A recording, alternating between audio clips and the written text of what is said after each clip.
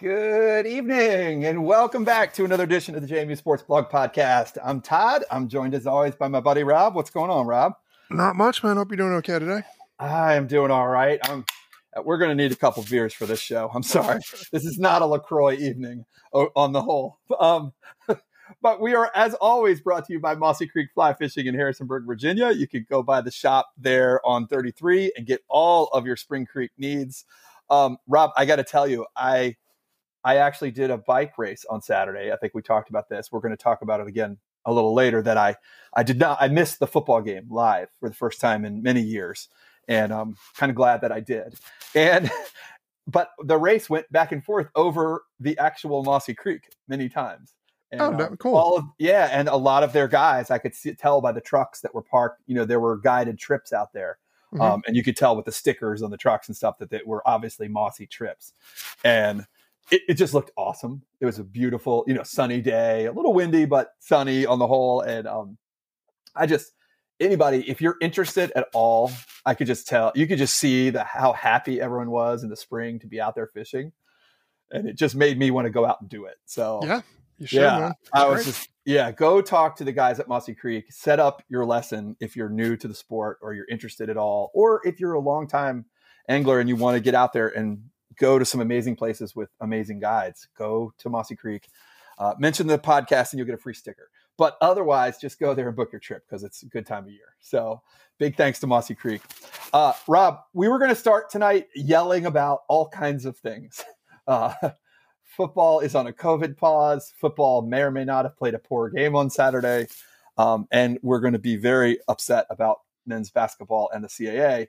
But I'm thrilled to say that we have a surprise guest tonight. Yeah, late breaking. So we're going to start the podcast tonight by giving you all a little talk. We decided we needed some positive, forward-looking momentum with the Dukes athletics tonight. And we are fortunate enough to be joined by Coach O'Regan from women's basketball as they get ready to travel down to Elon. So, Rob, unless you got anything else, I think without further ado, let's go talk to Coach O. Yeah, let's do it. All right. See you guys on their side.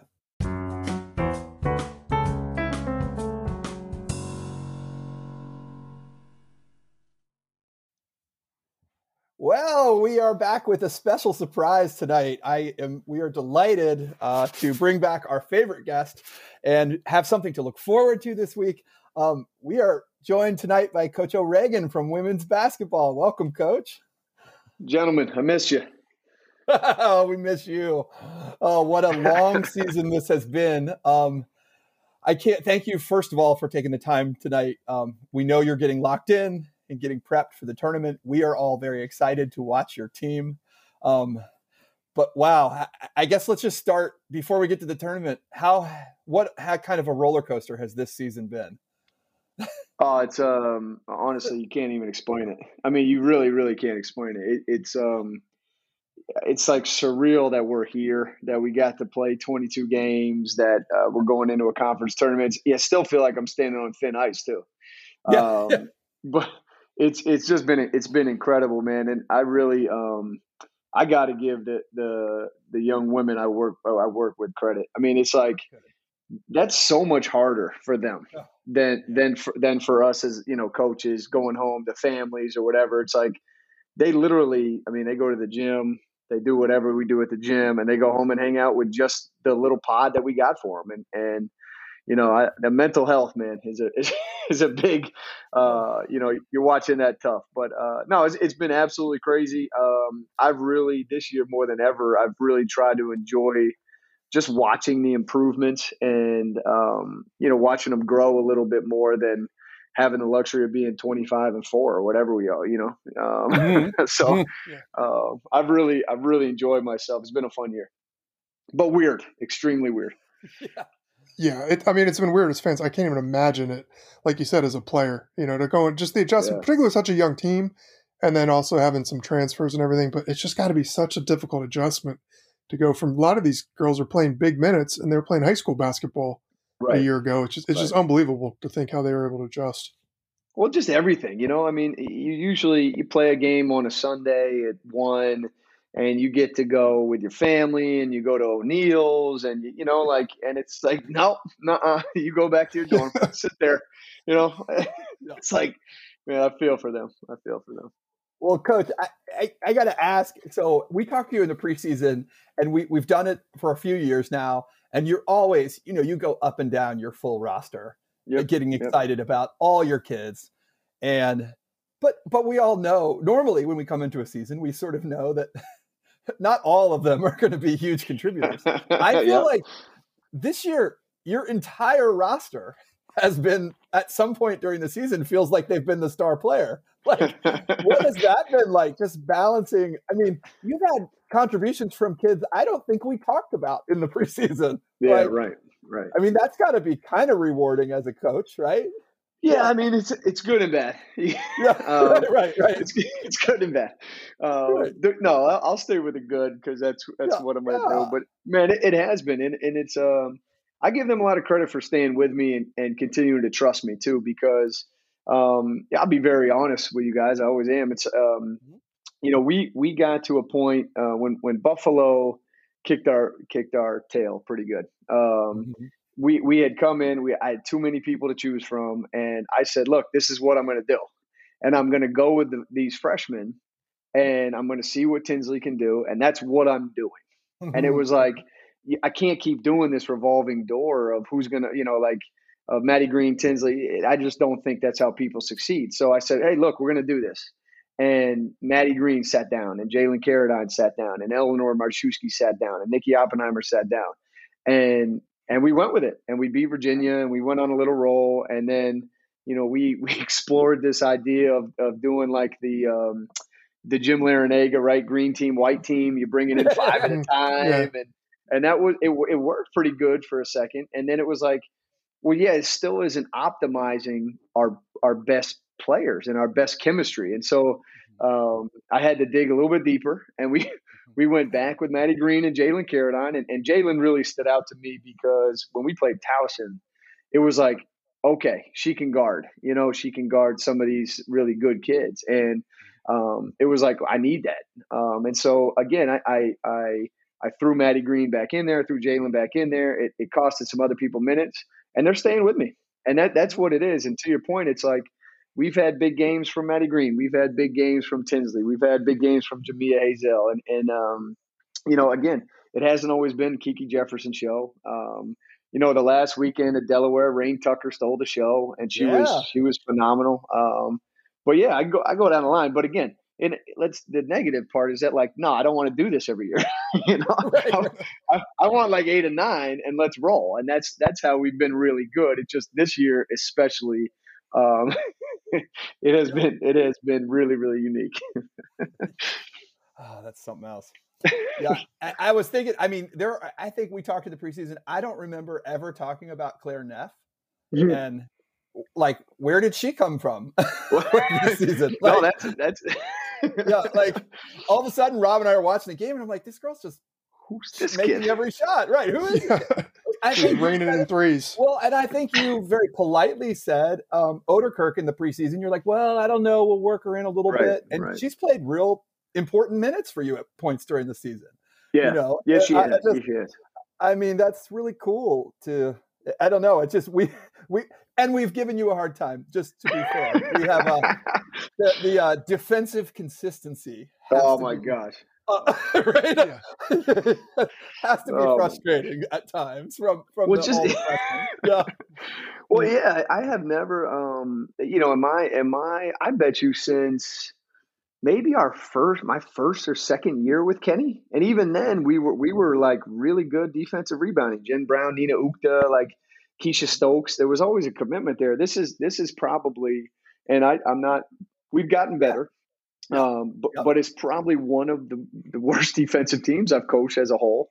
And it's just not natural for a lot of them. And so we've spent a lot of time, I think, getting them to 6, 7 area, and not 10. We're not going to be a 10 out of 10, but just squeezing the orange, and trying to get as much as you can get out of it. And they've done, they've done really well. And it's hard to get freshmen who have maybe never really had to talk about defense, to get them to really, really understand how important it is. And I hope we're there, because you can't win a tournament without playing defense. So I hope we're there. But no, I've Oda Kirk has been great. She's had good moments. She's also had to be patient at times, so she's been great.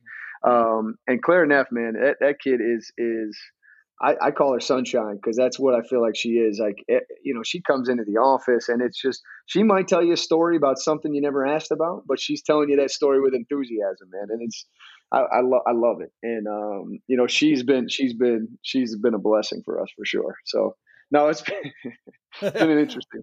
All right. So let's not talk about defense, and we got to talk about Hazel and McDaniel have been, their offensive games are advanced for young players, right? And they've been a thrill to watch. So, I mean, you got to be excited with this whole group you have of underclassmen, right? I mean, this is I think it's I couldn't be happier. I couldn't rave more about them, and the fact you throw Kiki and Rain in there as sophomores, and then you've got Hazel, you've got McDaniel, you've got Neff, you've got Odekirk, and Anna Goodman, the other freshman.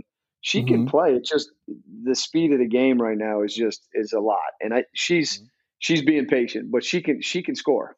And so I just can't have 5 scorers out there and no defenders. So gotta find a mix in there. But no, they that 7 right there, just as underclassmen, is incredible. And it's the only real difference from my perspective is that we don't have a senior junior that's running the show. We put it all on Kiki to run the show this year, and she's done her best, and she's been great. I mean, I'd be shocked if tomorrow she's not first team all conference.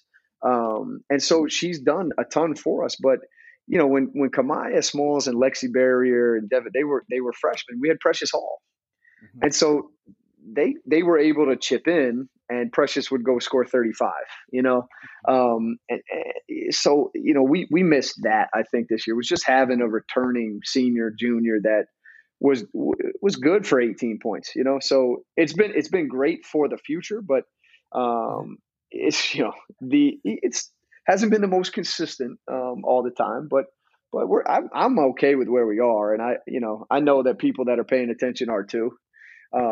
So I'm good with it, and I'm really excited, because the best part about that real 7 is they're like great kids.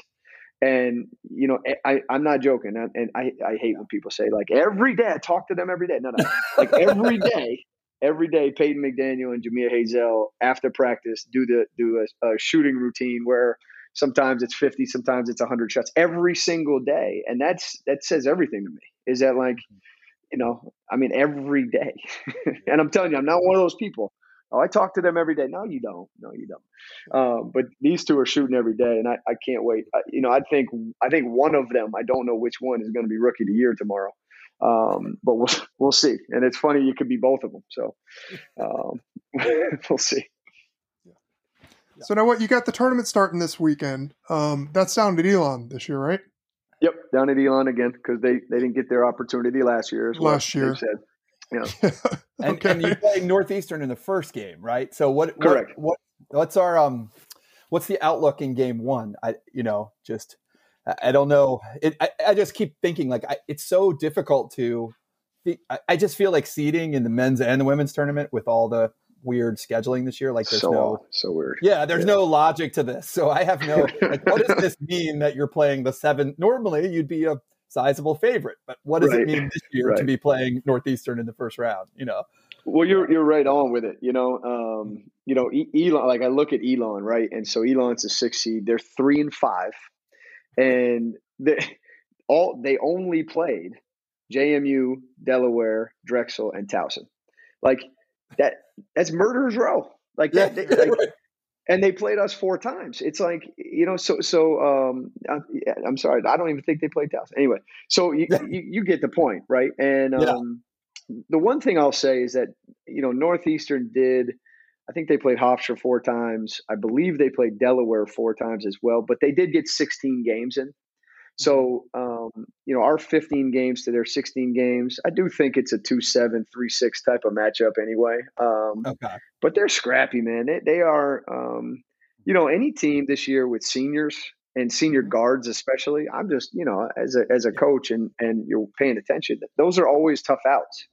Again, watching the men's tournament unfold, it's insanity. I don't know what the Drexel Northeastern game is going to look like, but they're talking about a 6 and an 8 seed playing for the championship. Yeah, no, something's different. But no, they're a scrappy team. They got guards. This year's unique because everybody we played, other than a single game with Wilmington, everybody we played, we lost to and won. Yeah. And so it's like, yeah, all right, you know how to do both. So let's do the right things and get the win. But this is another little fun statistic here. Okay, is that not one player on our team has logged a minute in the CAA tournament. Not one player. What? Now think about that. Wow. Yeah, that's right. crazy. Yeah. Kiki didn't play last. They didn't play last year. The year before we had the broken hands. So we only played one game the year prior, and Maddie Green was hurt as well. Jalen Carradine didn't play. Now Eleanor played, but she's transferred already, so she's not with us. So you're talking about a team that is not. Come on, man. Like, what are we doing here? Like, this is what we got. But I think it benefits us. I think it's like they don't care. Like, what is this? Right. Let's go play. Who cares? Yeah. At least that's what I'm spinning it as anyway. So,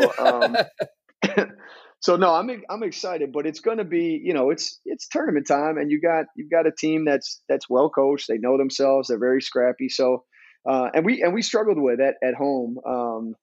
Even the game we won by a lot, it was like a 3-point game going into the fourth quarter. So, we're expecting a battle, and I think you're going to battle that game, and hopefully you win, and then you pick up Drexel or Elon, and you battle that game, and you hopefully win, and it's embracing the grind, so to speak, with this thing.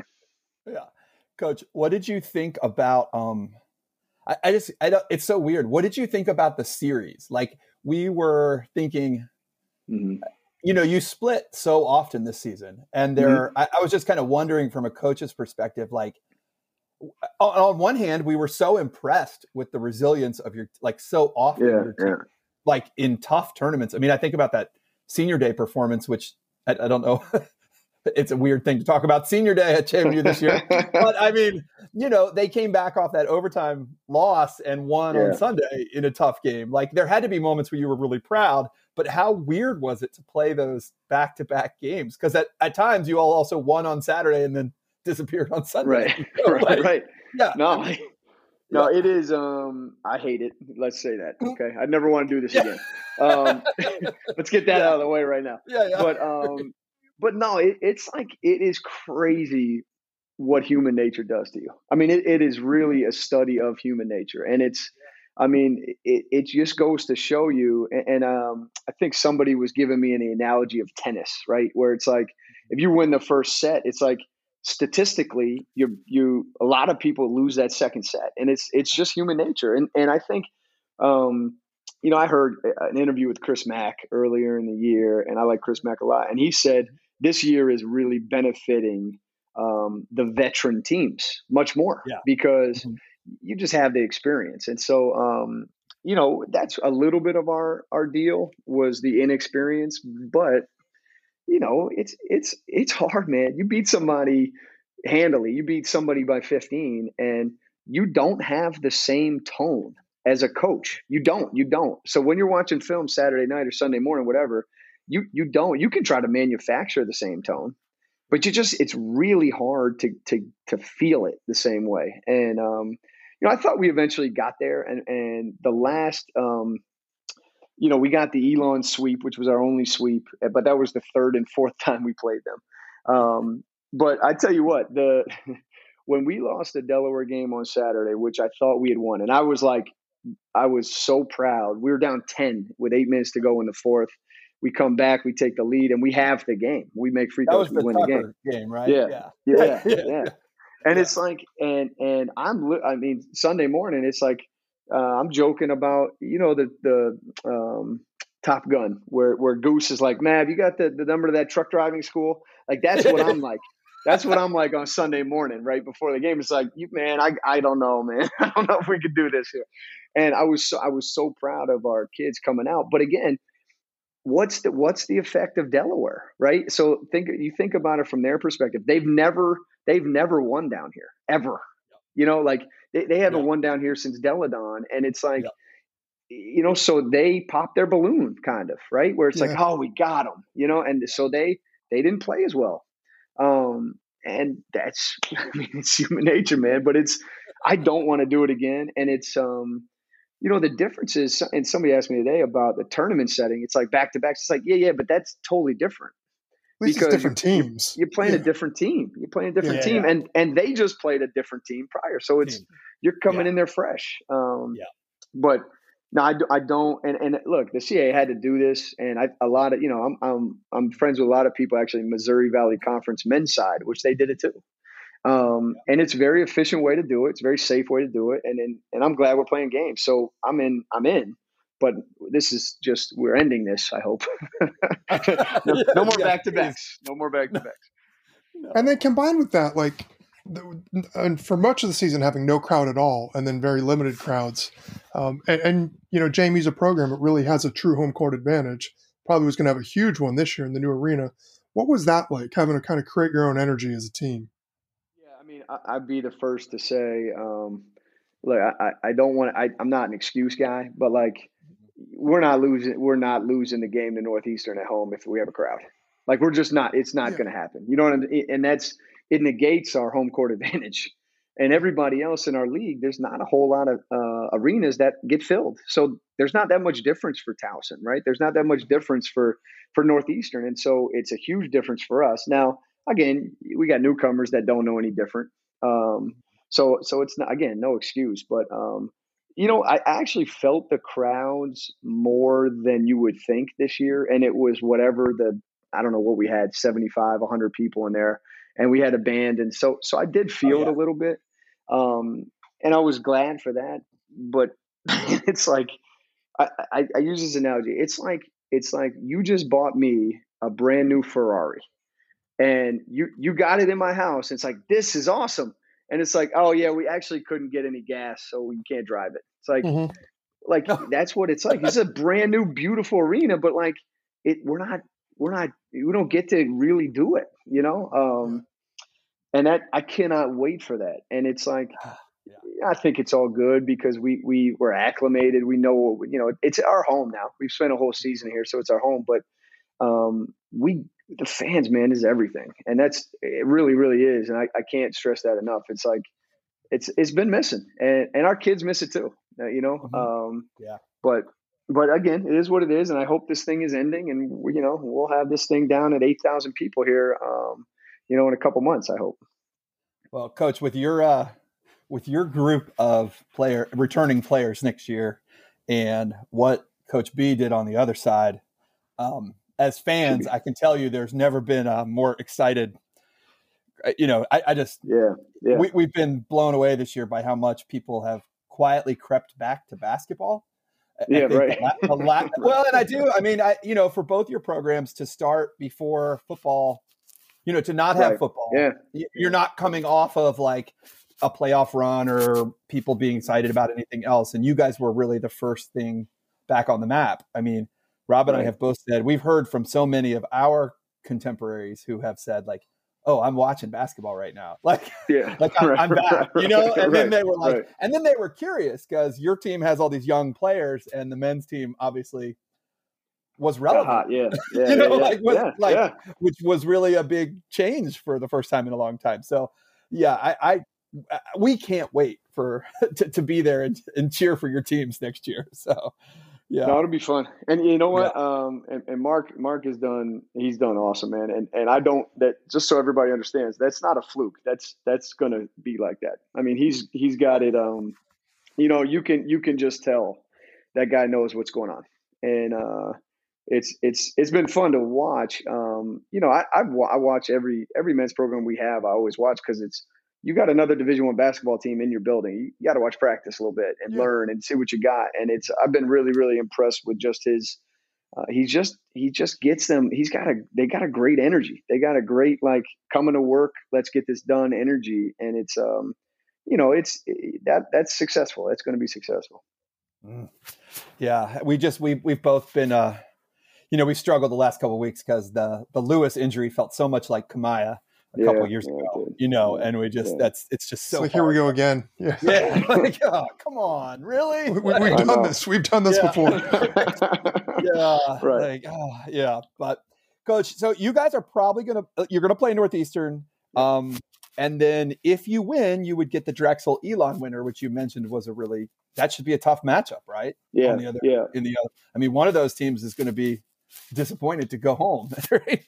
No doubt. I mean, you think about it. It's Elon's been on a 5-week pause, so they haven't played the game in 5 weeks. And Drexel has got to go down there, play a game at 9:30 p.m. at Elon's home court. Like right. That doesn't sound like a good recipe. No, but yeah, our staff has talked about that matchup probably more than any other, and just like, what do you think? And I can't even lean one way. It's how you come out of a 5-week pause and be ready to play. That's extremely difficult, and you're at home, thank God, which can help you. But man, it's going to be a battle. Now it might be in the 50s, might be 51, 52, but that's going to be a battle right there. Yeah. We don't know this. Are there fans for the tournament at all, or is that they do 100 tickets per team, and it's all pass list, so you can't buy tickets, right? But every team gets 100 tickets. So you guys will have a little contingent there of friends and family, and cool, right, which is nice, which is better than I like having my wife and kids, and my mom and dad are going to come down, and that'll be nice. That's cool. Yeah, and then Delaware is obviously the top seed on the other side, a team that you all almost beat twice there down the stretch, and did beat, split the series with.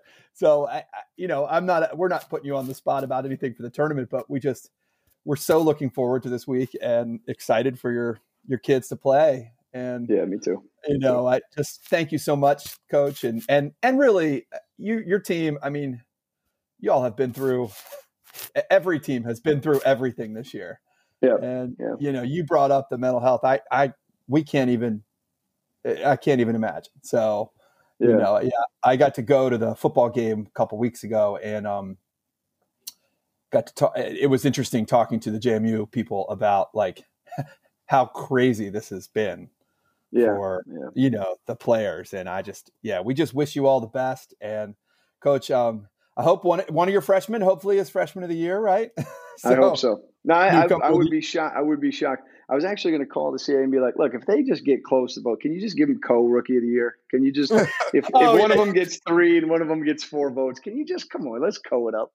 They're roommates too, like Jamia and Peyton are roommates. And it's like, man, they both really deserve it. And they both had huge moments for us. So now I'm excited, man. I appreciate you guys. I know, I'm looking forward to having our kids having just even when the season's over, it's like a little bit of freedom to no, I don't want anybody to go get COVID. Right. But, right.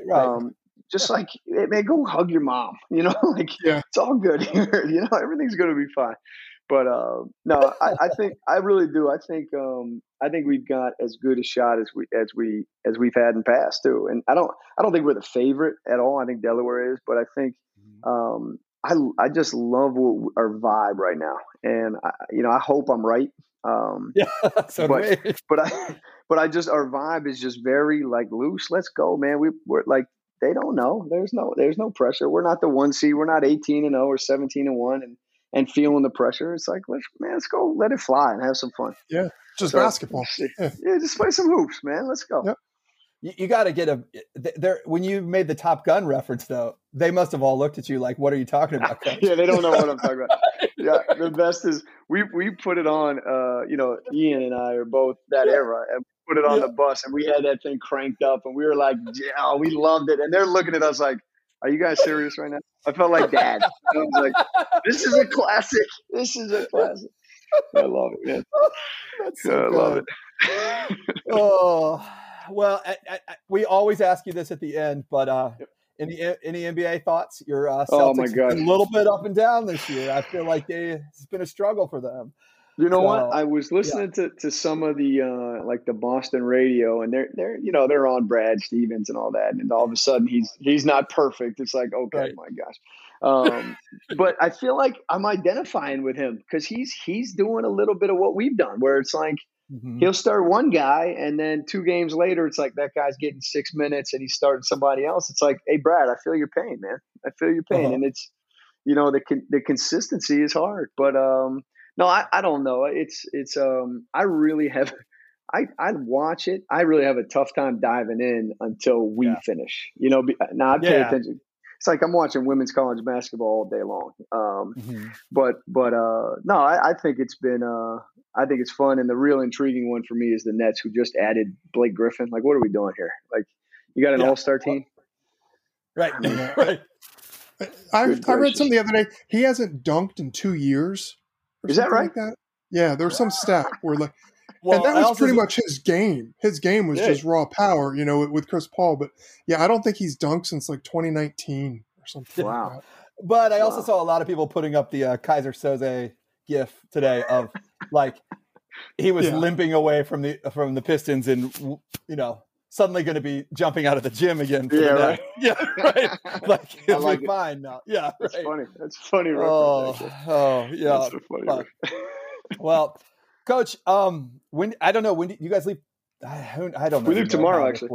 Yeah. Okay, that's what I was wondering. I didn't know whether you stay in a hotel or what the whole story is. No, you got to be there 2 days before because you got to get tested, and then you stay in a hotel, and it's not a true bubble, So it's they're doing their best, man. But it's not a flawless plan by any means. Oh yeah, I was going to ask you that.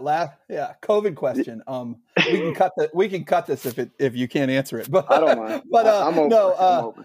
So JMU has had the whole they've been really strong. I mean, they've invested and really done the full thing, and we sort of, as tough as the news on football was today, it's like, okay, we got the bracelets and we're doing the thing. And I know, Kurt's been talking about you wearing yours on your ankle and everything. Yeah, right. But are all the teams in the CAA doing that? They don't all have the tracers. That's what I didn't.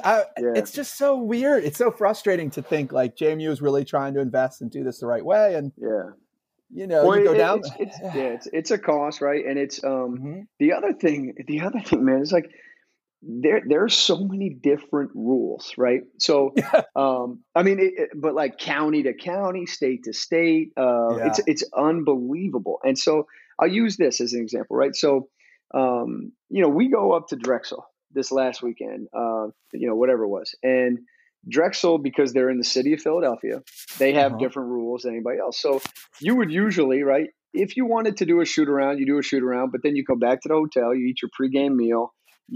Maddie Green goes and takes a nap, I get ready and, whatever you do in your hotel room, you get on the bus, say, I don't know, 11:15, you drive 15 minutes, you get there 11:30, you play a game at 1, right? So that's the usual routine. Well, Drexel has a different policy. So you have to show up at Drexel at 10:15 for a 1:00 game, get tested there. So you get tested, you can't leave. So you're sitting like out in the gym on the bleachers, right? And you have to wait for your negative result, and then you're free. But you can't go back to the hotel, so you're just like sitting around in the gym. Well, like that's the only place that does that, right? And so it's like, you know what I mean by that? So we've had so many. We got the tracers. We've done a really, really good job with our athletic training, and she's been this Morgan Langton. I'll shout her out right now. She's done an awesome job because she's basically if without her and her level of communication, we had a player with COVID early in the year, and we didn't have to shut down. I had COVID middle of the year. We didn't have to shut down because she's communicating with us. Okay, if you do this, you can keep yourself separate. If we do this, we can keep this pod separate. Well, like Elon couldn't do that. So they have a county person that comes in and does their contact tracing. It's not their athletic trainer. It's just a person in their county. Yeah. So like how many different ways are you cutting this thing up here? and it's so hard to keep track of it. It's just, and that's why I understand the CAA a little bit, because like you can't be exclusive with your policy if the county of Burlington, North Carolina is different than Rockingham County in Harrisonburg, Virginia. Like this is it's a mess, man. It's a mess. Yeah. Oh. So yeah, we go down tomorrow, we get tested, and then we sit there for 2 days, and then we get to play again. So nice. Well, we got 3 games between you and the tournament here. So let's do it. Let's do it. Let's go. Let's do it. That's what we want. Yeah. I want to see you all play. Yeah. I don't know that's been the other hard thing. And you probably are in the same boat. It's been impossible to follow the national picture this year. Oh my gosh. Like, hard. We're aware, like it's difficult enough just to follow the CAA, right. But I couldn't tell you, like, I know that UConn's not number 1. But outside of that, I don't know like a lot of other things that normally I have a sense of the picture. Right. Right. No, I agree. I agree. Yeah. I mean, UVA quit playing. I guess I know that. Like, that's about like, it. Nah, we're out. Okay. Right. Yeah, I know. Anyways. Oh, that's funny. It's crazy. Well, man. Coach, good luck this week. And thank you so much for the time. Of course. Yeah, and hopefully we can give you 3 games.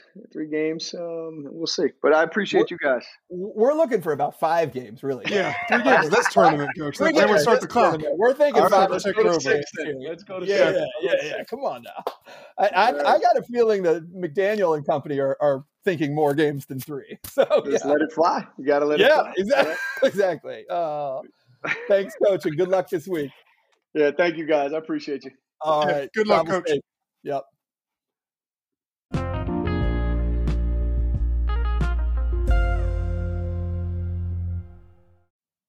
And welcome back to the podcast. Rob, that was really cool to talk to Coach O, huh? Yeah, that was a nice little treat. That literally just came together a couple hours ago. So I was very appreciative of his time. And it was nice to have him on. And he's always so open and honest about the program and the state of things. So that was a fun conversation. It really was. That was so generous of him with his time for us. And we love that team. So ladies, get it done this week. I don't know if I'm supposed to say it that way, but we got it. All right. Rob, what do we want to talk about first? Hoops, football. Yeah. I guess we got to, let's put the bow on the hoops, on men's hoops. Yeah. Talk about that season. For people, I assume anybody tuning into this knows JMU was the number 1 seed in the tournament without Matt Lewis. And unfortunately, they kind of surrendered a pretty big lead late in the game and then had some very questionable officiating decisions go against them. And they end up losing to Elon. And Elon, since last night, has gone on and advanced to the finals. So they are red hot.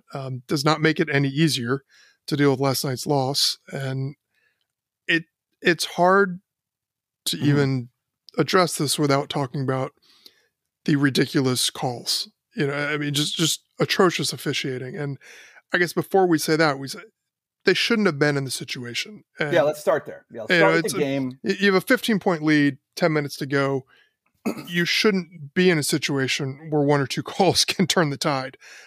Unfortunately, Elon got red hot. JMU went cold. Close game. One of the most suspect technicals I've ever seen was called against Byington. Completely made up. Dogs. Completely made up. He wasn't really doing anything. The league got together an hour and a half after the game, said that the call was because he was out of the coaching box, which was just one of those cases where they would have been better off not saying anything at all. Just no comment would have been fine.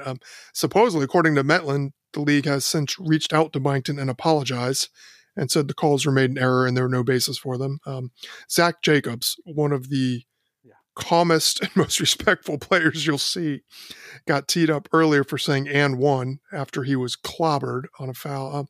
It was just ridiculous. Like, it's the officials just making themselves a story. So it's incredibly frustrating. But I think the larger point is the game shouldn't have been that close. They had a big enough lead. They should have been able to close it out. So we get all that, and I'm not here making excuses, but damn, you get 4 points on technicals and you lose a game by 1. That's a tough one to stomach and a tough way to end the season, to put it mildly. So yeah, you're being very I don't know, diplomatic about it, Rob. It was just crap. I mean, it was crap. You can't do that. Yeah, there's so many. So first of all, you're exactly right. But I also want to address that they shouldn't have been in this position. They had a large lead. They lost the lead. It was reminiscent of games early in the season. But I also want to take to task any JMU fans out there who said this is the same old story. That's more horse crap than anything the CAA did yesterday. Yeah. This is a team that lost the conference player of the year. And there's no way, you will never, ever convince me that they blow a 15-point lead in the second half if Matt Lewis takes the ball and says, I'm stopping this right now.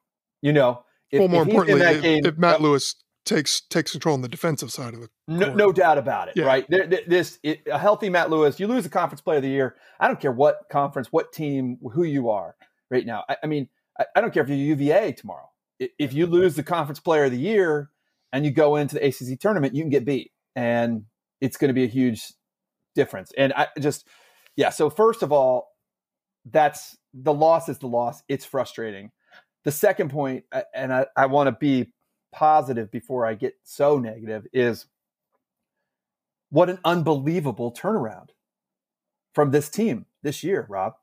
And by the same token that this is not the same old JMU. Coach Byington, what an incredible effort. And we just heard from Coach O talking about he gets to see the team, what an incredible turnaround and what an incredible group. And the way that Byington got them up and that the kids, I don't mean to credit all of it to him because it's on the kids too. They did it. They were excited to be in the tournament. They played well yesterday, and then they struggled down the stretch without their best player. But I wrote down to myself, I was like, where did I write that? Think about what they could bring back next year. What we hope they bring back is Terrell Strickland, Justin Amati, Julian Wooden, Vado Morse, Edwards, a healthy Mensa. Yeah, they could be unbelievable next year. Those kids growing, what we saw from Amati in the first half of this game was so much fun. Mm-hmm. That dunk before the half, you're thinking this is going to be amazing, right? And just so I don't want the way this ended in the crazy COVID year and the CAA being the bullshit conference that it is to take away in any way from the team. So, I think you're right. The loss shouldn't have been in that position. At the same time, this is not the same JMU team, and I'm excited for next season. Right, Rob? Those are the first. Oh, yeah. First two things. You're just not paying attention if you think this is even remotely similar to any of the teams in the past. And you know what? Elon took care of business tonight against Hofstra. Elon's really good.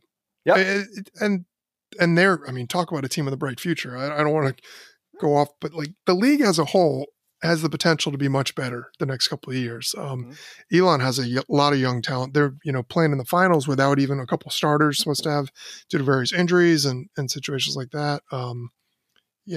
Drexel has Bickerstaff as a very good ball player. There's William & Mary's got that rookie of the year. There's some talent in this league.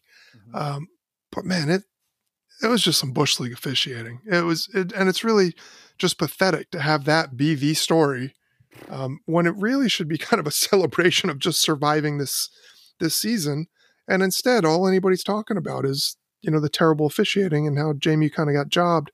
And again, the apologies don't make it better. They're the worst. They make just it don't so make it much better. Worse. Yeah. Shut up. Just go away and defend the ref and do what we expect of you. It's so frustrating. And I've tried to go back and forth today because you're right, Rob. We just talked to Coach O about what happened to Hofstra men who had an all-timer season last year and then didn't get to go to the tournament, and then they lost tonight.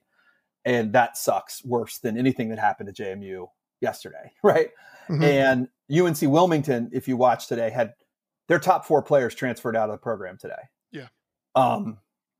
They are on a long road to – they have, I think, 4 scholarship players remaining, maybe 3. Depending on there are worse. That's where I thought JMU was a year and a half ago, right? So this is better, and we are looking forward to being really motivated next year at the full Atlantic Union Bank Center to be just be so livid at Elon and Northeastern and Drexel and everybody else that's hating on JMU in this league, if that's the case next year. So yes, but I'm with you on the officiating. The officiating is the officiating. That first one, first of all, on the Zach Jacobs tech, the worst thing about it isn't the tech. So he made a basket, they called a foul, he screamed and won, they teed him up. I mean, that's got to happen 10 times a game. And not only that, but all the reporters, so the COVID empty arena. Yeah. Yesterday, the quote from the ref. Yes, the reporters in the building said that Byington asked the ref or yelled at the ref, basically the question, a rhetorical question. So yelling and one is a tech now? And the ref said, it is today.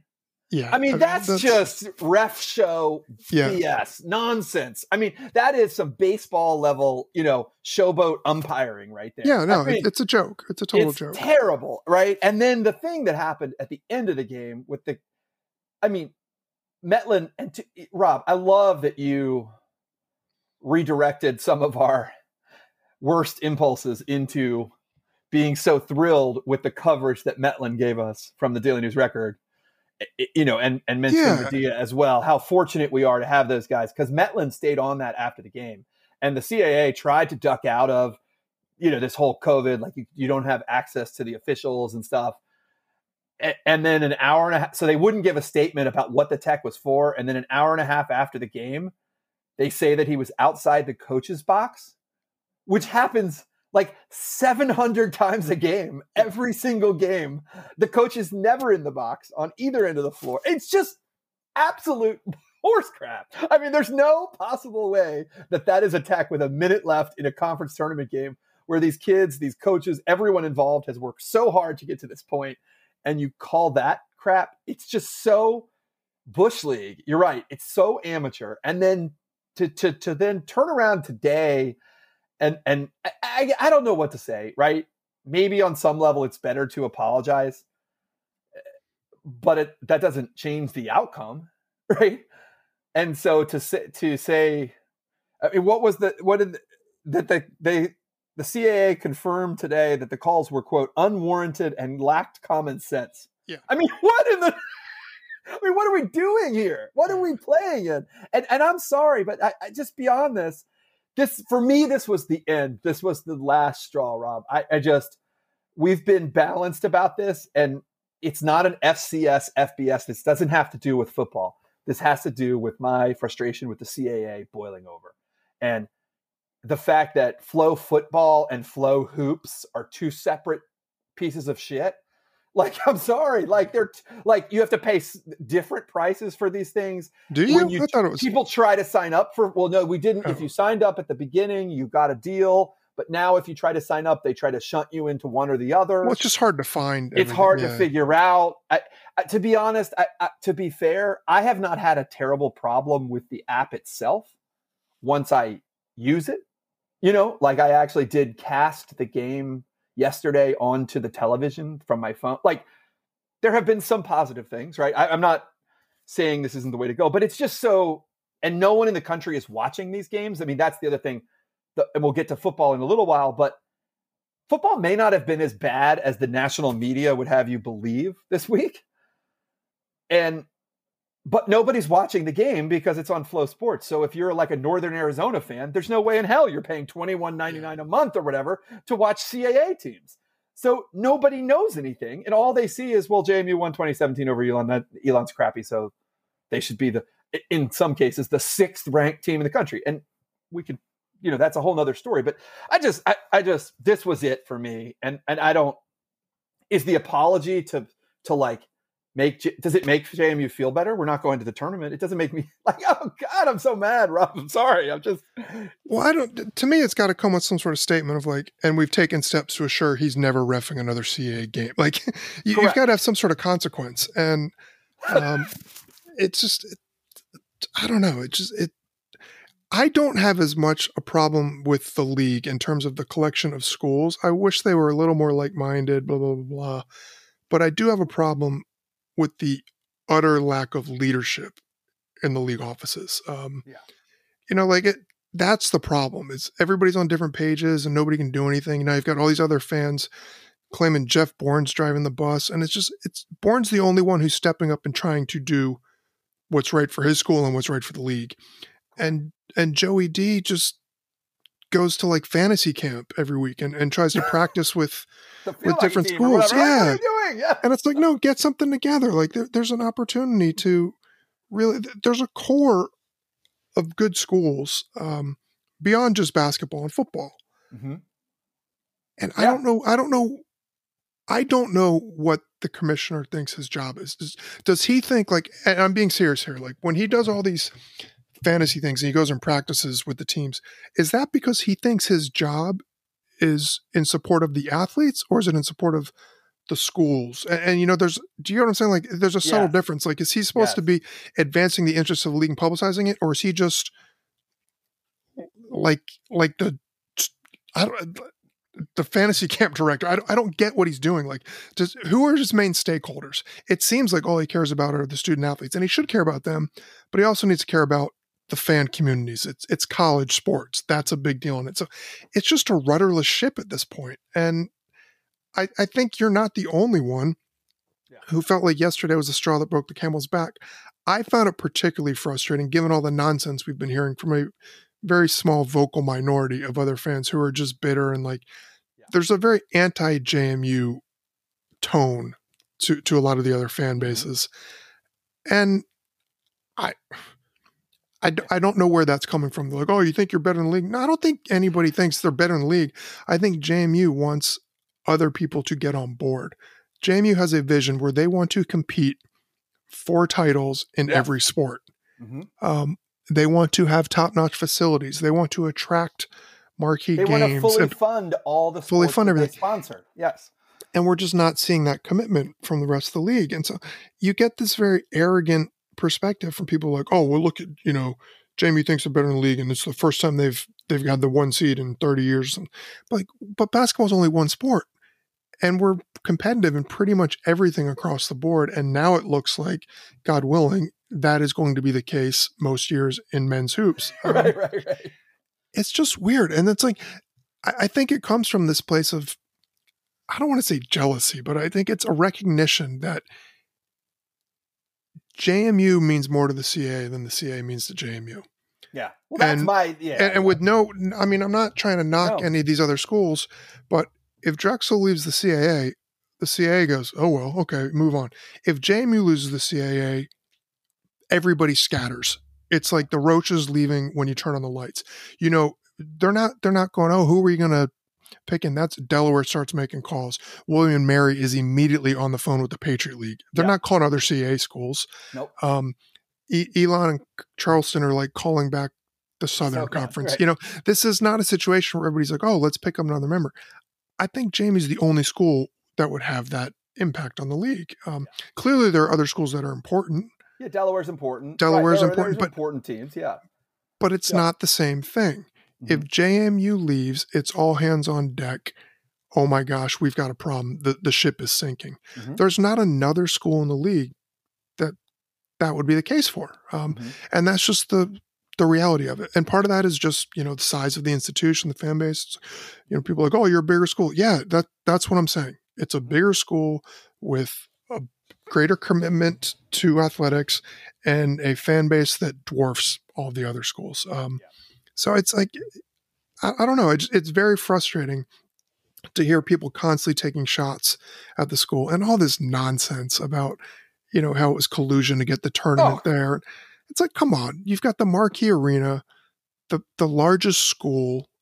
I don't know. Is Stony Brook larger? I don't know. But it's like, you ended up with the number 1 seed hosting the tournament, which is all you could ask for too. Yeah. No, but it's the showcase arena too. Like it's the best. And who cares? It's the brand new facility. And then come out and tell me what other school went to bat. Wanted it. Yeah. Right. So DC was, if we were going to move it out of the district and not have it at the Mystics facility, where were we going to go? So show me another school that brought a package to the table. Yeah. And I give full credit to Bourne and to Byington and whoever else advocated for getting the tournament at home. Give us the best chance to win. Like Oh, it's so frustrating. And my problem, Rob, today was the first time in all the time we've been doing this since 2009. You and I have argued. We've argued, we've talked, we've not argued, we've agreed about FBS, FCS so many times.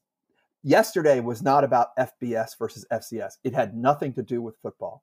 My frustration that boiled over yesterday was we can be in a shitty conference. Like we could be in the SoCon tomorrow and not have to deal with that kind of nonsense, right? Like what we saw yesterday with this, right? Like, and I'm not saying, don't get me wrong. You move up to, you could go to any conference and have terrible officiating, and there's going to be 15 other terrible calls this March in all kinds of sports, right? But the BS statement after. But the BS statement and the collection of schools getting together and saying, you know what, we're doing it this way, and this is what we're doing. And you just heard Coach O, and he didn't want to wade into the men's. He didn't want to talk about yesterday because he knows he can't, right? Yeah. But JMU invested in tracing technology for all of their student athletes and all of their coaching staffs. And the other schools in the CAA didn't do that. And that, to me, is the problem, right? And if I want terrible officiating and like we could go be crappy in the SoCon, but at least have everyone agree that 10 of our 11 schools play football and we're going to have a season and this is the way we're going to do this. And we could still be FCS and win the FCS. Like everyone keeps saying this. I heard today, we've heard our own reporters say the problem for JMU is they want to leave the CAA, but they don't know what to do with their monster football program. Yesterday was the first time in the 12 years we've been doing this, Rob, that I said, I don't actually care about the football program. Like I do care about the football program. Of course I do. But the football program can be the football program while we have a better product in other things. And I did think our friends over at the JMU Sports News site, Bennett and Fitz and them, they raised a good point in their site yesterday, which was, women's lacrosse lost a tight game to Elon on Friday, 6-5. And that probably ends their like it's so bad to lose in what they were saying is it's so bad to lose in the CAA that like if we're that bad in the other sports that we care about, what difference does it make if we're in whatever, the ASUN, the SoCon, the MAC? Like if it's not helping our other programs, right? Is softball, they brought up that, softball will lose 3 games in the CAA and the national media, there goes like a seed or there goes the tournament because everyone's like, they suck. Well, that's the same thing you could get in Conference USA, who also sucks at everything, right? I don't know. It just, that becomes the frustration, right? We've always waited because we're like, well, football, we don't want to go to the Sun Belt or we don't want to go to Conference USA. But if it's hurting everything else and we're waiting on something better in football, like, that's where I lost my patience with this in these last couple of days. I should probably stop talking. Yeah, I just think it's a lack of leadership. It's obvious to anybody paying attention that the schools are not on the same page. It's the front office's job to get them on the same page. And I'm not saying it's easy, but it doesn't even seem like an attempt is being made. Schools can just do, you saw it. I mean, like there was no centralized approach to scheduling or rescheduling games during COVID. No. It was just like, hey, do what you can. Play them if you can and call. And it seemed like it was coaches texting each other and then just waiting for calls back. There's nothing. There's nothing cohesive about this league. Yeah. Right. It's you just go if you stretch from Boston to Charleston and half your schools play football and half your schools don't. And then, by the way, you have this other set of schools who only play football. Like, that's the problem, right? You look around and most conferences don't do that. And I don't, at this point, I'm sort of beyond, like, I'm not even mad at whatever the JMU decision is. It's so clearly they're trying to assert leadership. Them lobbying for the tournament was probably a good thing for everybody involved because we just heard what happens if they move the tournament to Philly. Yeah. I don't know. But all of that said, should we take a step back and just say, we are so fortunate to have Coach Byington, and thank you, Matt Lewis, and good luck to one of your and I favorite players we've seen in the program in many years, right? Yeah. Rob? And Zach Jacobs. And Zach Jacobs and Mike. Yeah. I mean, yeah. Yeah, those two are the seniors, right? Yeah, so we'll get Christmas back next year. But yeah, Jacobs, what a career. I mean, maybe Jacobs will come back. I don't know next year. I think he has the option. Does he have the option? I don't know. Anyways, but in regardless, I mean, what a career, and just Lewis, thank you for giving us this year, for coming back to the program, for sticking with it through 3 regimes for him in terms of from recruiting to now, right? Yeah, just and how fortunate. I mean, Rob, how excited are we going to be next October when we get to talk about basketball? Yeah, no, I think they've got a core there. They've got a core of talent, but more importantly, I think they've got the makings of a real culture. Yeah. It's pretty clear, Byington, you mentioned it last week, him running around on the court and playing defense. Like, he's got a culture where the guys all seem to enjoy being part of the program. Mm-hmm. They seem to like playing each other. We started to see some degree of like a Byington team come together. Like, you kind of knew what to expect in terms of style of play and things like that. So I think the future's certainly bright. I don't think this is a team that's going to go in there and be an overwhelming favorite, but I think they're going to be, in the running next year. I think there'll be 4 or 5 teams in the running, and JMU will be one of them. And that's really all you can ask for as a fan. And that arena, right? Yeah. I'll just think of our friends, right? Guys like Holston and Bio, they're going to go to games next year. Mm-hmm. Like, they're going to be excited in October to talk to us about hoops, right? Like that is, we haven't talked about that in a long time.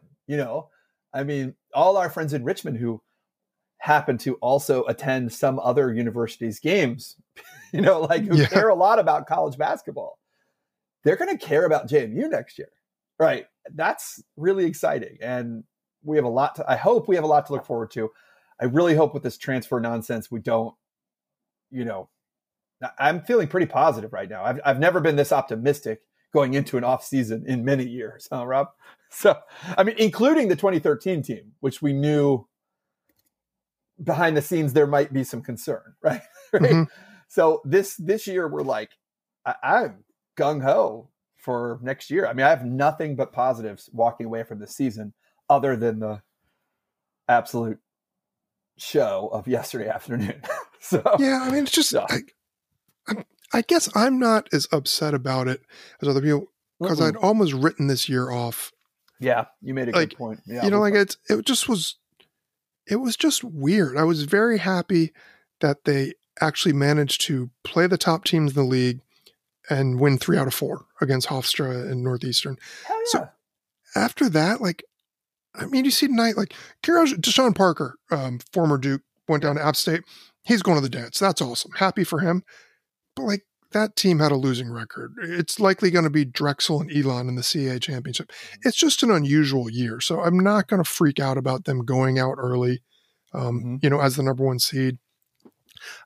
But I have never been less excited for March Madness in my entire life. No. I would have been thrilled if Jamie did it, but I don't know. I've watched some hoops this year, but you never know what's going on. Mm-hmm. Games are getting canceled. So it's just an unusual year. Mm-hmm. And I kind of just took it as a chance to reset and maybe at least start pointing towards a brighter future. And they did that. So I'm happy about it. But I'm not as crushed about last night's result as I would have been in pretty much any other year. It just was with COVID and everything. It's just, hey, they took a step forward. They righted the ship. And now let's go hopefully have a normal year next year and start building towards, more consistent success. That's a good point. Yeah. I mean, for me, before we got on tonight, I watched, my old employer, UNCG, is going to the tournament. I'm very excited. And this is probably the last class of players that I'll know from my time there. And they have really their all-time great program player, Isaiah Miller, is getting to go back to the tournament. And their coach, Wes Miller, who's, potentially ascendant to the Chapel Hill job down the road. But it's so funny because so many people wanted him last year for JMU. And now I love Wes. But I'm thrilled with Byington, and I'm so excited. And like you said, other than few teams I care about or my family cares about, I don't care. I kind of want Gonzaga to win it just so they finally win one this year. That's exactly how I feel. Right. I mean, I don't. But other than that, I don't.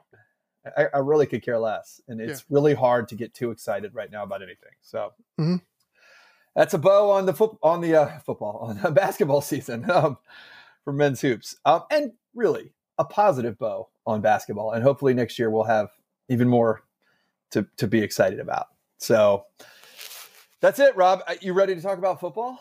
Yeah. Let's go for it. So, where do we want to start on football? I think we're just going to do 4 downs from Elon. The news today is that there is, I don't know how you're supposed to say this, Rob.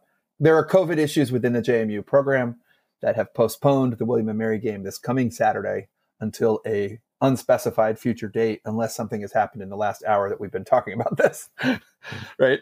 That's the only. Yeah, I think that's about. Yeah. That's pretty much. We're not here. We're a fan podcast that's not here to talk about numbers or players or coaches or what. We're just not going to get into that. I will say, we would encourage all of our listeners and JMU Nation in general to. I have zero judgment of. We talked about this with some of the other teams that have had COVID issues. Just they're 19-year-old kids. It is what it is. Like, there's no reason to yell about, are you taking the season seriously enough or something in 2021, in the spring of 2021? Just be thankful that we get to watch some. So that's all we have to say about this coming week. There is no game. Hopefully a few guys that are hurt can heal up. We were really sad to see that Liam Fornadel is out for the season. He did not play this past Saturday, had surgery. We're not going to talk a lot about it other than to say that we wish Liam the best in the draft if he chooses to go that route. I mean, he obviously, I don't know, Rob, but he has the opportunity to come back and play in the fall if he wants to. But I have no, whatever his decision, we will support it, and best of luck to Liam. And sure, please come back and play in the fall. We would love to have you, right? We were really, that would be amazing. But, it is that's where we are. So that takes care of the future. What was, looking back on this Elon game, JMU was down 17-3 at the half. They made the switch at quarterback in the middle of the third quarter, and they came back and won the game 20-17. Many in the national and the JMU media, or JMU world and the national media, made it seem like they somehow got blown out by 20 points. And I'm interested to hear what your initial reaction was, your first down take from this game, Rob. Yeah, well, I think you had the benefit of watching it, knowing the result. Yeah, I did. Because it was bad. I know you're like, there's positives to take from it. And I guess all wins are good wins. That's where you got to start. They're 3-0. They showed a lot of resilience, but they were not going to win that game if Gage didn't come in and light a spark. Mm-hmm. They just flat out weren't. Yep. I was watching. I was not worried Robert Morris. I was like, whatever, they'll come back. They just looked completely out of sorts. And Cignetti went to Gage. He pretty much had to, by my estimation. That quite literally the season was on the line. You lose one game in the CAA South this year, your chances of getting a bid are really in danger. So they made the move. Gage came in, he sparked them. They looked like a completely different team. I thought it opened up the run game, everything. Just his threat of running. He's not Rodney Landers, but he had it sounds dumb, but more pep, more energy. Yeah. And I think that rubbed off. What I'm curious about is this really a brand new offense, or is this just a situation where after a fight in a hockey game where the whole team just gets amped up and the adrenaline gets going? Yeah. Is this sustainable? Because it looked like a completely different game. Once he came in, they scored that first touchdown. I was like, they're a threat to score every time they get the ball now. Yeah, they're going to win. They look that much better. Yeah. I didn't feel that. I know it's a game, and these kids are, they're kids, but they take this on and they're on scholarship and they've got to be accountable. But it's kind of heartbreaking to watch Cole Johnson for a guy who waited 5 years, and he just didn't look comfortable back there. And maybe the fact that he had to wait so long, it's like that stunted his development. I don't know what's going on, but he just looked so unsure of himself. Mm-hmm. And it wasn't that he was doing anything terribly, but there was no decisiveness. It looked very forced, and the offense suffered. It became kind of one-dimensional when he was either checking down or throwing into double coverage. And it was tough to watch. You never want to root for anybody to get benched or anybody to lose their job. But, as a fan, when you want to win, they had to go to Gage, and thankfully it worked out. But I was really worried. I know you seem to think it's very positive. I don't think this is like a terrible team. Mm-hmm. But there's some issues that go beyond quarterback. The fact that they can't seem to get off to a good start. The defense, they can flip a switch after halftime adjustments, but they look kind of ill-prepared for what the other team's going to do to start the game. Mm-hmm. Elon was starting a third-string true freshman quarterback, and they came out with a game plan that was move them all over, and JMU looked completely caught off guard. So there's issues, and everybody's focusing on, the switch to Johnson, or the switch from Johnson to Maloney, and that hopefully will pay dividends. But it's not just that. They don't look focused or really well prepared in the first half of any of these games. The coaches are good enough and the talent is good enough that they've been able to adjust in the locker room and come out and essentially look like a completely different team. But this is beyond just like slow starts. Like the offensive game plan, like everything about the team just looked off to me. So, I mean, I'll take it. A win is a win. It's good they're 3-0. But there's a lot of improvement that needs to be made. And so maybe having this break and getting some extra practice time, or I don't even know, like when they're on pause, can they even practice? I think they can. I think it's about, I don't know. People quarantined, I don't know. Yeah. I mean, we've heard rumored numbers today about who's affected and who's not. I have no idea how it works. So I don't know. We don't know. Yeah. So anyway, I mean, like you can be happy about the defense, you can be happy about the W, but there's a lot of things they need to shore up to have the sort of success that everybody expects and wants them to have. Well, you're right, Rob, that I will admit that I stopped in the middle of the ride. I had a break with the friends I was riding with, and I saw that. I didn't know. The only thing I saw was your tweet about, well, got to go to Gage. Like, might as well at this point. And that was it. So I just assumed they were losing and it was a terrible day and whatever was wrong was going wrong. And that was all I saw until the game was over, And then, yes, I did watch the game afterwards. And you're probably right that I benefited from knowing the outcome because it was frustrating. It was a weird game when you know the outcome because JMU just hardly had the ball in the first half. Yeah. They didn't run a lot of plays. And so it was kind of a weird, it's actually strange because, and just to go back to Cole for a second, that throw to Cheatham down the left side, the arm talent, like you're like, oh, it's there. Like you can see how in a practice setting, like we've always said, kid can throw the ball, like he can spin it.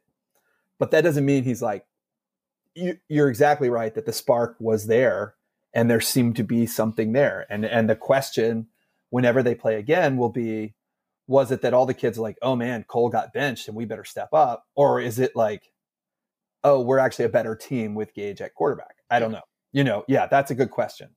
And I think you're right about the halftime thing from defense.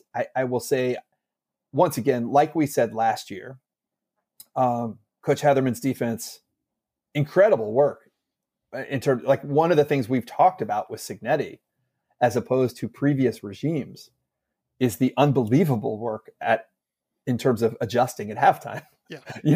And I'm glad to see that has not gone away. In fact, in this game was so weird because I did feel like JMU was insanely outcoached in the first half. And this isn't about the players or Cole Johnson, right? You're right that it's up and down the roster and it goes up and down the coaching staff. They were outcoached in the first half. Yeah, that's what I'm talking about. Like right. they don't look prepared. And they don't look creative on offense and they look like the other team knows what they're doing. And to their credit, they are competent. They're so capable from a staff standpoint of what they're able to do at halftime that they have been able to turn it around the last 2 weeks. It's just such a weird thing. Yeah, Rob, I don't know the answer. I will say that I'll start with my positives. You said I'm not super optimistic, but I will say this. I don't even want to talk about Elon. I just want to talk about JMU. They did lose Fornadel. The team was aware before the game that Fornadel was out. Fans were not, oh God, we'll get to Elon announcers later. But but the offensive line was dominant in the second half, Rob. I don't know if you noticed this at all. No, it was good. Those 2 4th downs and the 3rd down to ice the game, they just blew Elon off the ball. Mm-hmm. I mean, it wasn't even close. And I have to give the offensive line a whole lot of credit. And we know that O-line play is probably more dependent on gelling as a unit than any other part of the game. And they obviously were adjusting in the first half to not having the All-American at right tackle. But I was really encouraged by some things I saw in the second half. Percy fumbled on the long run in the second half. And then JMU sat on as they should have down the stretch of the game. I mean, let's just say it this way.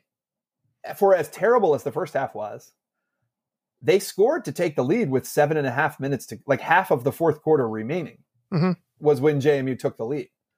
And then they sat on the ball in the last 2 or 3 minutes after they picked up a couple first downs. I just wonder, would we have felt a little differently if the final score was 27-17 or 30-17? I don't know. I mean, Elon can say the same thing, so it's not worth getting into. But I do want to give a real, shout out to the O-line, and we saw them even come in with some 6th O-linemen. I think at some point we saw Jake Glavin come in on the short yardage situations. I mean, they blew them off the ball. So I'm encouraged going forward with the O-line's play, if nothing else. Yeah. So. Yeah, I mean, I agree with what you're saying, and I don't think it's like the sky is falling or anything like that. Right. They had a very quiet, dominant game running the ball. Yeah, and neither quarterback was really touched. Cole just threw a terrible pass on the interception, right? Yeah, that was just bad. Yeah. And I think Percy might have had a career high. But he also had a fumble on the long run, and he also fumbled again.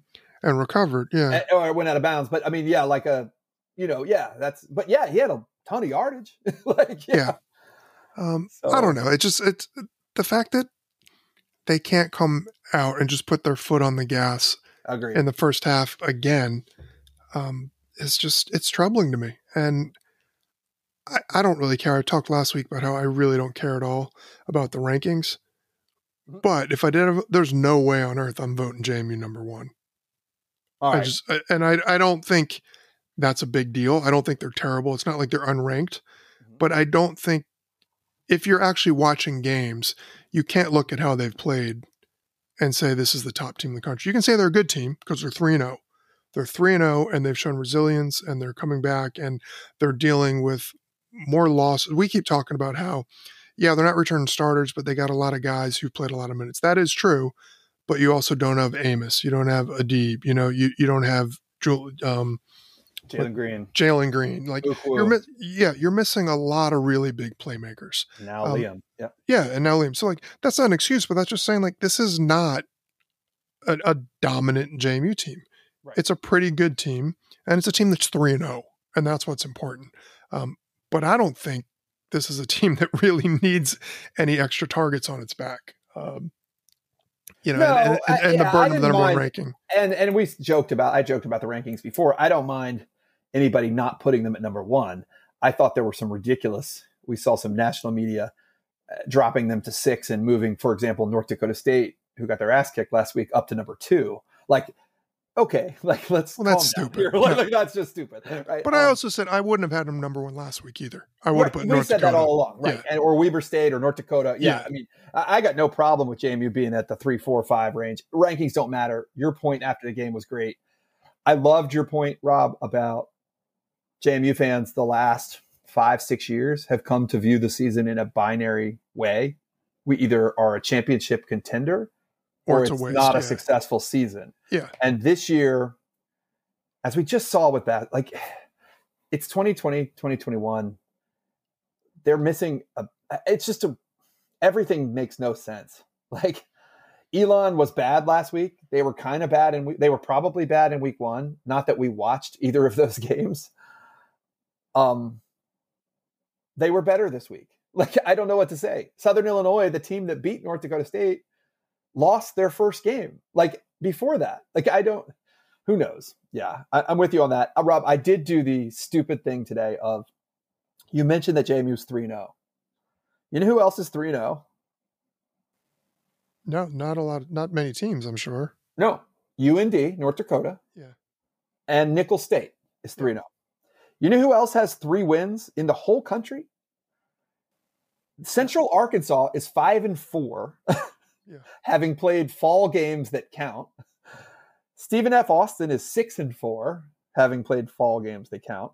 Eastern Kentucky has 3 wins. They're 3-6, having played a bunch of fall games that count. NDSU has 3 wins and a 25-point loss. SIU has 3 wins. One of those is North Dakota State, but they also lost. And the last team is Jacksonville State, who's legitimately good at 5-1. Mm-hmm. But my whole point was that there are only 3 teams in the country who have 3 wins and no losses. So let's just take a step back, let it play out. I don't think William & Mary or Richmond are any better than Elon. Do I think JMU is going to win all the remaining games? I don't know. Right? But do I think they have as good a chance as anybody else? Yes, I do. So that was sort of my thought there. I just want everybody to be everybody's there are 90 teams playing FCS football, and 75 of them have lost already or haven't played, for that matter. But most of them have already played and lost, or 1-1 or 2-1 or something. So let's just calm down. Let's see how it goes. It does feel, it did feel a little bit like some of those Mickey teams where we were highly ranked, and you're like, starting to see the cracks. Well, that's completely what it looks like. It's, right. I'm saying I don't think this is a bad team. I'm not saying everybody jump off the bandwagon, but this team is ranked because it's JMU. If this was, if you looked at the resume and it was Albany or Stony Brook, it would be ranked. It would not be a top 5 team. It's the same way that, All-Thon Sports suddenly put North Dakota State back at 2. It's just dumb. Rankings are just dumb in general. But I don't think this is the top team in the country. Mm-hmm. I think you've got enough talent on the roster where it's conceivable that at some point this season they could be playing like one of the top teams in the country. But thus far, I just don't think they are. But they're 3-0, and they still have on the schedule at least 5 more games, or 4 and 1 TBD to continue to get better. So I don't know. They got out of there with the win. It could have been pretty much a catastrophe, but they got away. I do want to say the other thing that kind of bothered me, and I hate to be one of these guys who's outcoach this or outcoach. The fact that Gage was the only one who seemed to realize that they should be going for 2. Yes. I'm glad you brought that up. That really bothered me. Yeah. And I thought that was a potential catastrophe. Luckily, it didn't matter, but they were in a point where late in the game, they could have been in a position where they could have been 3 points down and kicking a field goal to tie. Thankfully, they went and got the touchdown anyway, but that almost came back to bite them. And I don't know what the logic was. No, I don't either. And my actual problem was the timeout. Yes. They were 12 minutes to go, or almost 12 minutes to go in the game. You could argue they had no idea. I don't care whether you kick it or go for 2. I probably would have liked to go for 2, but of course I would, right? Yeah. But I would have been okay if they just kicked the extra point and saved the timeout, right? Like I also would have understood that could have been explained. It was the not knowing what they were doing that was frustrating, right? Yeah, what made it really bad. They also should have gone for 2. They also should have gone for 2. The math. It's one score. One score game. You go for 2. Yeah. You're either down 4 or you're down 2. Whatever. Right. But the fact that they looked completely like they didn't even realize that there was a decision to be made. That's what was really concerning to me. And you've got a guy who's been your QB1 for all of 7 minutes, who appears to be the one guy paying attention. So that was troubling. And then the wasting of the timeout. It was a little bit of that. That felt like a little bit of even coach panic there. Yeah. And I did, to JMU's coaching, to the coaching staff's credit, I was pleased that they got really aggressive with the attempting to block kicks, which ultimately paid off with the, they did block the punt late. I did think the coaches, the switch to Gage, right? I did think there was we gotta we got to do something, like and they sent I thought they sent a lot of pressure in the second half defensively. Like, well, going for it on like the 40, they were like, we're either going to win here or we're going to lose or suffer the consequences. So I'm glad to see that. I was glad to see the coaches kind of react in that way. But yeah, that was a frustrating decision on the extra point. Rob, I got one more positive that I did want to talk about, which I don't know whether it's a positive or a negative, but I did want to talk about cornerback a little bit. Mm-hmm. And I particularly want to focus on, really, I don't know how to say. I really want to talk about Greg Ross, who is the transfer from North Carolina, and he got whooped in the first half by Cortez Weeks. And this is something we've seen previously from JMU FBS transfers, which is sometimes they come down and you play 2 games against Moorhead and Robert Morris, and you start to feel pretty good about yourself, and you forget that there are really talented players at the FCS level. Yeah. And Cortez Weeks, for all the problems Elon has, he's really good. And if Davis Cheek was playing, he'd be even better, right? Yeah. Like, I was really pleased actually to see corner, which is the position that we might have been most concerned about coming into the season. I thought Ross really acquitted himself well in the second half after he got beat a few times. And I thought Wesley McCormick made one of the bigger plays of the day with it wasn't the hardest play in the world to make, but he did have the interception and that run back to midfield that set up the first score of the second half to sort of get moving again. And he made a couple tackles, plays behind the line of scrimmage and stuff. I was really pleased with those 2 guys. And I thought they kind of, for Ross, I felt like it was a little bit of like, hey, we're here in FCS. You're talented enough to play, but he had to kind of adjust his own mindset of like, some of these guys are really good and I better like step up. And I thought that was a positive because that's the position I've been probably defensively. The line has become an issue, but that's the position we were really worried about before the season. And I see them developing because I think we're not worried about safety at this point. It feels like Reed and Davis, they probably didn't have their best game this week, but we're not too worried about them. And linebackers kind of developed. I think we feel like Azanama and Tucker Dorsey are fine, and even Jackson and stuff behind them is fine. So, and then I was really glad to see Mike Green. He looked like his dominant old self this week. I'd been worried about whether he was carrying a nick, but he looked great this week. Oh, he was amazing. He was amazing, in the backfield the whole second half. Right. And to the defense's credit, that's 2 weeks in a row they've shut people out in the second half. So if we're going to do that all season, we can wait on Gage to develop, right? Yeah. So I don't know. That's my other positive from this one. Yeah. The big one is just all wins are good wins. Mm-hmm. Even if they're close or they come from behind, there's something to take from all of them. But there's definitely a lot of improvement that needs to be made. But who knows how many games we're going to get? I don't know. Worrying about the playoffs in week 3 is kind of silly in any season. It's particularly silly this year because who knows? Northeastern almost had to sit out of the CAA basketball tournament. They had 8 guys suit up last night. Yeah. They were cleared to play yesterday during the day. They had 9 guys tonight.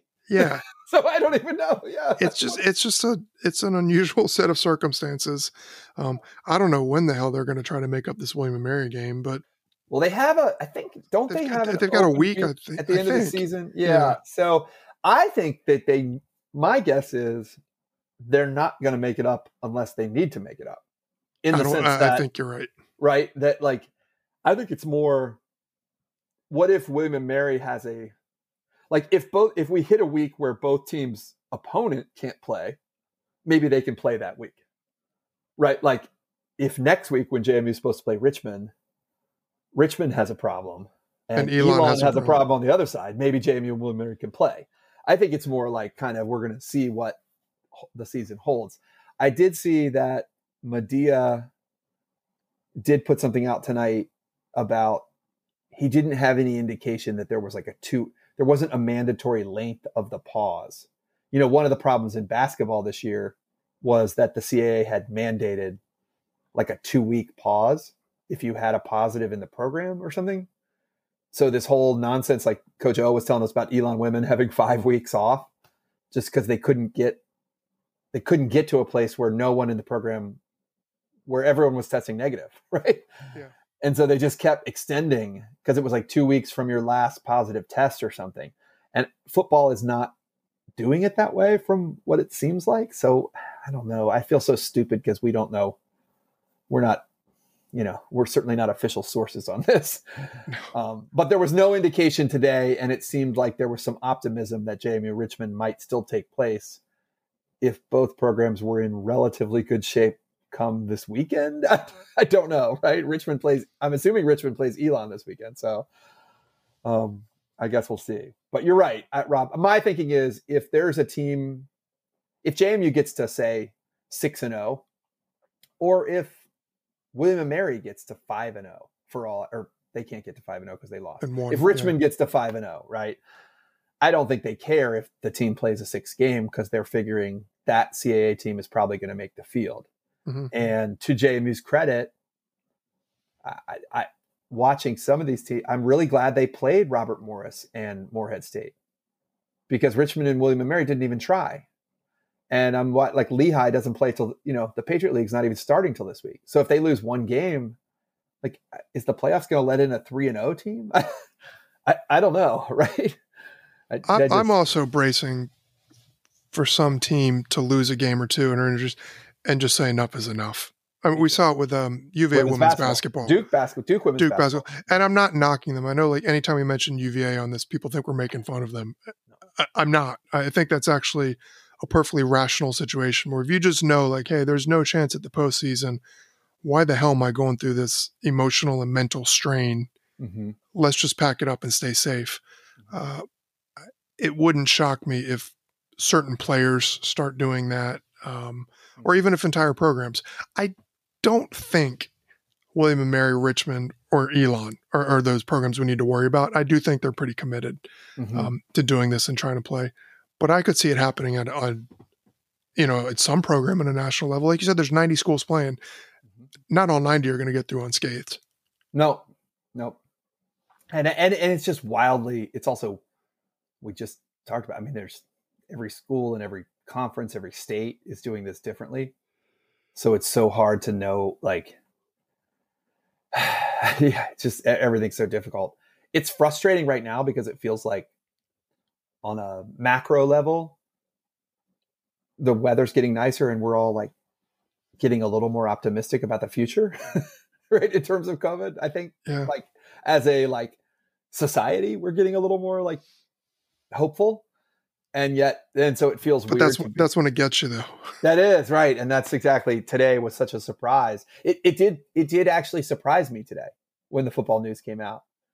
Not in the sense that if you'd asked me a week ago or 2 weeks ago, I wouldn't have been surprised, but I had just sort of gotten back in the mode of like, here we go. This is what we're doing.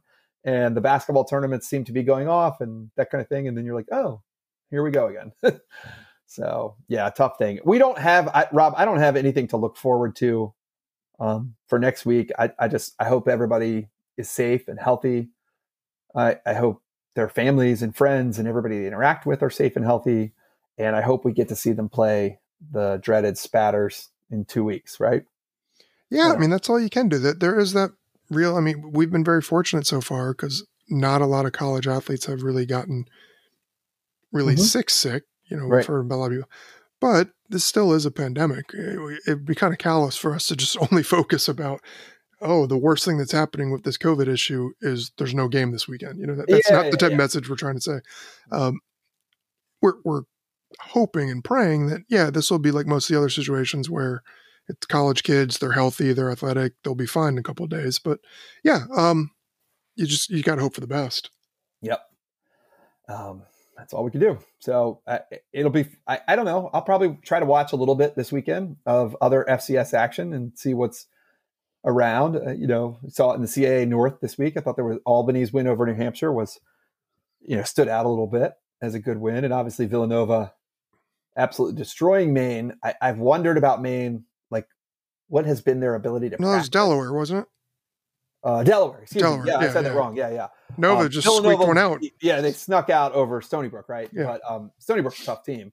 No, it was Maine was the team I was thinking about. Delaware, yeah, win. Just in the sense that how the hell has Maine been practicing weather-wise in January and February? I have no idea. So I felt for them. But yeah, so we'll watch something. I guess we'll watch Richmond Elon a little bit, if assuming they both play. I hope everyone plays that can. And more than anything, I hope JMU gets through this couple weeks and is able to come back and play again. So that's all we got. Rob, I have one question for you in overtime. I don't know if you got one from the group. We got a bunch of good suggestions, but this is running pretty late. We can just save some of those for next week. Yeah, I was just going to say that mine, we'll save those. But I was going to ask you, what's the worst thing that you ever knew about someone doing to a referee or an official following some kind of bitter disappointment? Oh, geez. Yeah. I don't know if you had any in lacrosse or anything. So I have to say that one of my close friends in high school, his father was our varsity basketball coach at my high school. And his mother was the most intense fan that our high school has ever produced. 45 years as a coach's wife will do that to you, right? Yeah. And I do know that she once followed an official like all the way home with her high beams on at very close range after some kind of a blown call. Oh my gosh. High school game. Like really lost it to the point where my friend was like, Mom, we can't do and it was weird, right? Because dad stayed, he had to go home with mom and she had to he had to stay and do interviews or whatever. It's just a weird, you don't go home with your dad because he's the coach and you're the player or whatever. Yeah. And he had to ride home and try to talk his mom out of following the ref out of the parking lot. Yeah. I don't recall any official controversies or anything with refs at all from playing lacrosse in high school. The only thing that would even approach that was we had a guy get thrown out. One of our best, this guy, John Oxt, who went to play at Loyola after that. And he got thrown out of a game for throwing a punch. And he was not the type of guy who would do that. But if you were going to choose one of our attackmen of the three, it would be him. The other two guys were super clean cut. And he insisted up and down that he didn't do it. And our coach was screaming at him, "You get off the field, you threw the punch, ref said you throw a punch, you don't talk back." And he's like, "Coach, I didn't do it. Mike did it." And everybody's like, "Mike did? No way." Mike was a guy who ended up going, he played at West Point, to give you an idea of the type of character. He was Mike did it. Yeah. Oh no, we went to the videotape. Somebody's mom had videotaped it. We went, and John was sitting there, John at the guy, and you just see a fist come from behind and, with the glove on and hit somebody in a helmet and then sneak back into the crowd. And sure enough, it was Mike. But I just remember our coach just hearing no lip from Oxt when he did it, screaming "Oh, of course you did. Ref said you did it." And sure enough, we found some sort of grainy Zapruder film from somebody's big old VHS. I don't lie. Yes. Yeah. And we didn't know, and we still couldn't do anything about it. Since he was thrown out, he was suspended for the next game. And I think he was our leading scorer that year. So it was kind of costly, but that's the only thing with officials that I recall. And that wasn't bad. That was us kind of getting away with one, I guess. Oh, that's awesome, Rob. I love that. And I love that everyone now, of course, there'd be 15 videos of it. Right? Oh, yeah. Yeah, from everyone's parent. But back then you never really knew, right? I thought about it. I was like, special shout out to the second lady in the Bath and Body Works video today. Oh my gosh. Who went in hard for her coworker. Yeah, that was kind of brutal. Yeah.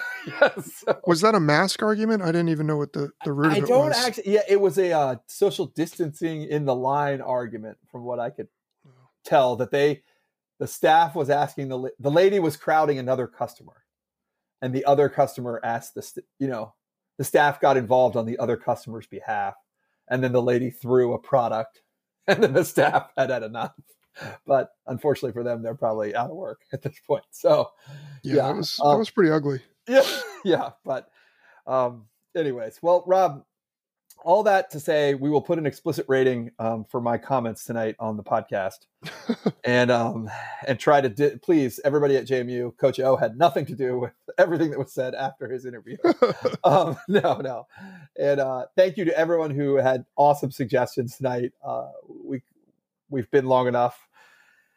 I don't know. I think we'll talk next week, Rob, because hopefully we'll be talking about a women's big dance berth. And there's some big, I thought it was cool. Women's soccer scheduled UVA due to some COVID rearrangements. Mm-hmm. They got a game scheduled with UVA. So that was pretty cool. Just in general, JMU's doing the best they can with all this right now. Yep. And, you got, I don't know how many kids are on the football team, 90? A lot. Some of them are going to get COVID. I don't know how this solves itself. So, but hopefully by the fall, we'll all be in a better shape. So, yep. And we also need to say thank you to our newest sponsor. Absolutely. Yes. I know I've got an order that is due to arrive any day now, and I cannot wait. But Home Field, as you know, premium college football or college apparel out of Indianapolis. Really, really great stuff. These guys do their homework. They just launched a JMU line of products, and they really dug through and found like cool old logos and mascots and stories behind them. I love the stuff, Todd. I know I really want my scripted Dukes t-shirt, the old school one. I love the old track and field ones. I know you've got an order on the way, but great stuff. If you don't see something you like, you can tweet them at Home Field Apparel, no E, with suggestions for schools you would like them to do, and then go by and order anything and get 15% off your first purchase with code JMU Sports Blog, all one word, checkout at homefieldapparel.com. So thanks again to them for sponsoring us. Oh, it's huge. And I really cannot wait for my newest order. I've got a bit of a problem here, but yeah. Well, Rob, I got a legit email from a good friend of mine this is crazy. He is a UC Irvine graduate, the UC Irvine Anteaters. He's a former coworker of mine. He's back in California now. He was here for a while. And Raul wrote me today, and he's like, I heard your podcast. And he's been one of my friends. He's like a super sports guy. He's the one that I think I've talked about before, who's a Bills fan, a Rockets fan, and a UC Irvine grad. It's the weirdest. That's a weird combo. Yeah. And he grew up in the Bay Area. So he's a Giants baseball fan. So that's his one normal, that and UC Irvine make more sense, but there's some family connections to Buffalo and Houston. I don't know. It's crazy, but I'm always like, how is this person possible as a fan? But he's a huge sports fan. And he wrote, and he sent me 3 pictures of him in all the UC Irvine gear. And they're the UC Irvine Anteaters. And he was like, they have some of the coolest stuff. And he was like, I got these for all my friends. And now you guys, can I use the code? And I was like, yes, you can use the code for UC Irvine stuff. Mm-hmm. And then it made me think there's a really cool Florida State one. I was thinking about Randall. Yeah. There's a really cool, the old Florida State helmet that actually had the Florida, the state of Florida outline on it. Mm-hmm. That's really cool. So there's really cool stuff. I don't want to talk about the Hokies, but there's even some cool Virginia Tech ones in there. If you have people in your family that might like this, the JMU Sports Blog code works for that too. So yeah, go check out Home Field Apparel. They are at Home Field Apparel without an E at the very end of that, if that makes any sense. But yes, but we love them and thank you guys. And we're both going to be rocking some awesome Home Field Apparel in a couple weeks. I know. Can't wait. Yeah. Thanks, Rob. We'll talk next week one way or the other. We'll see what there is to talk about. Yep. Have a good week, everybody. All right. Go Dukes.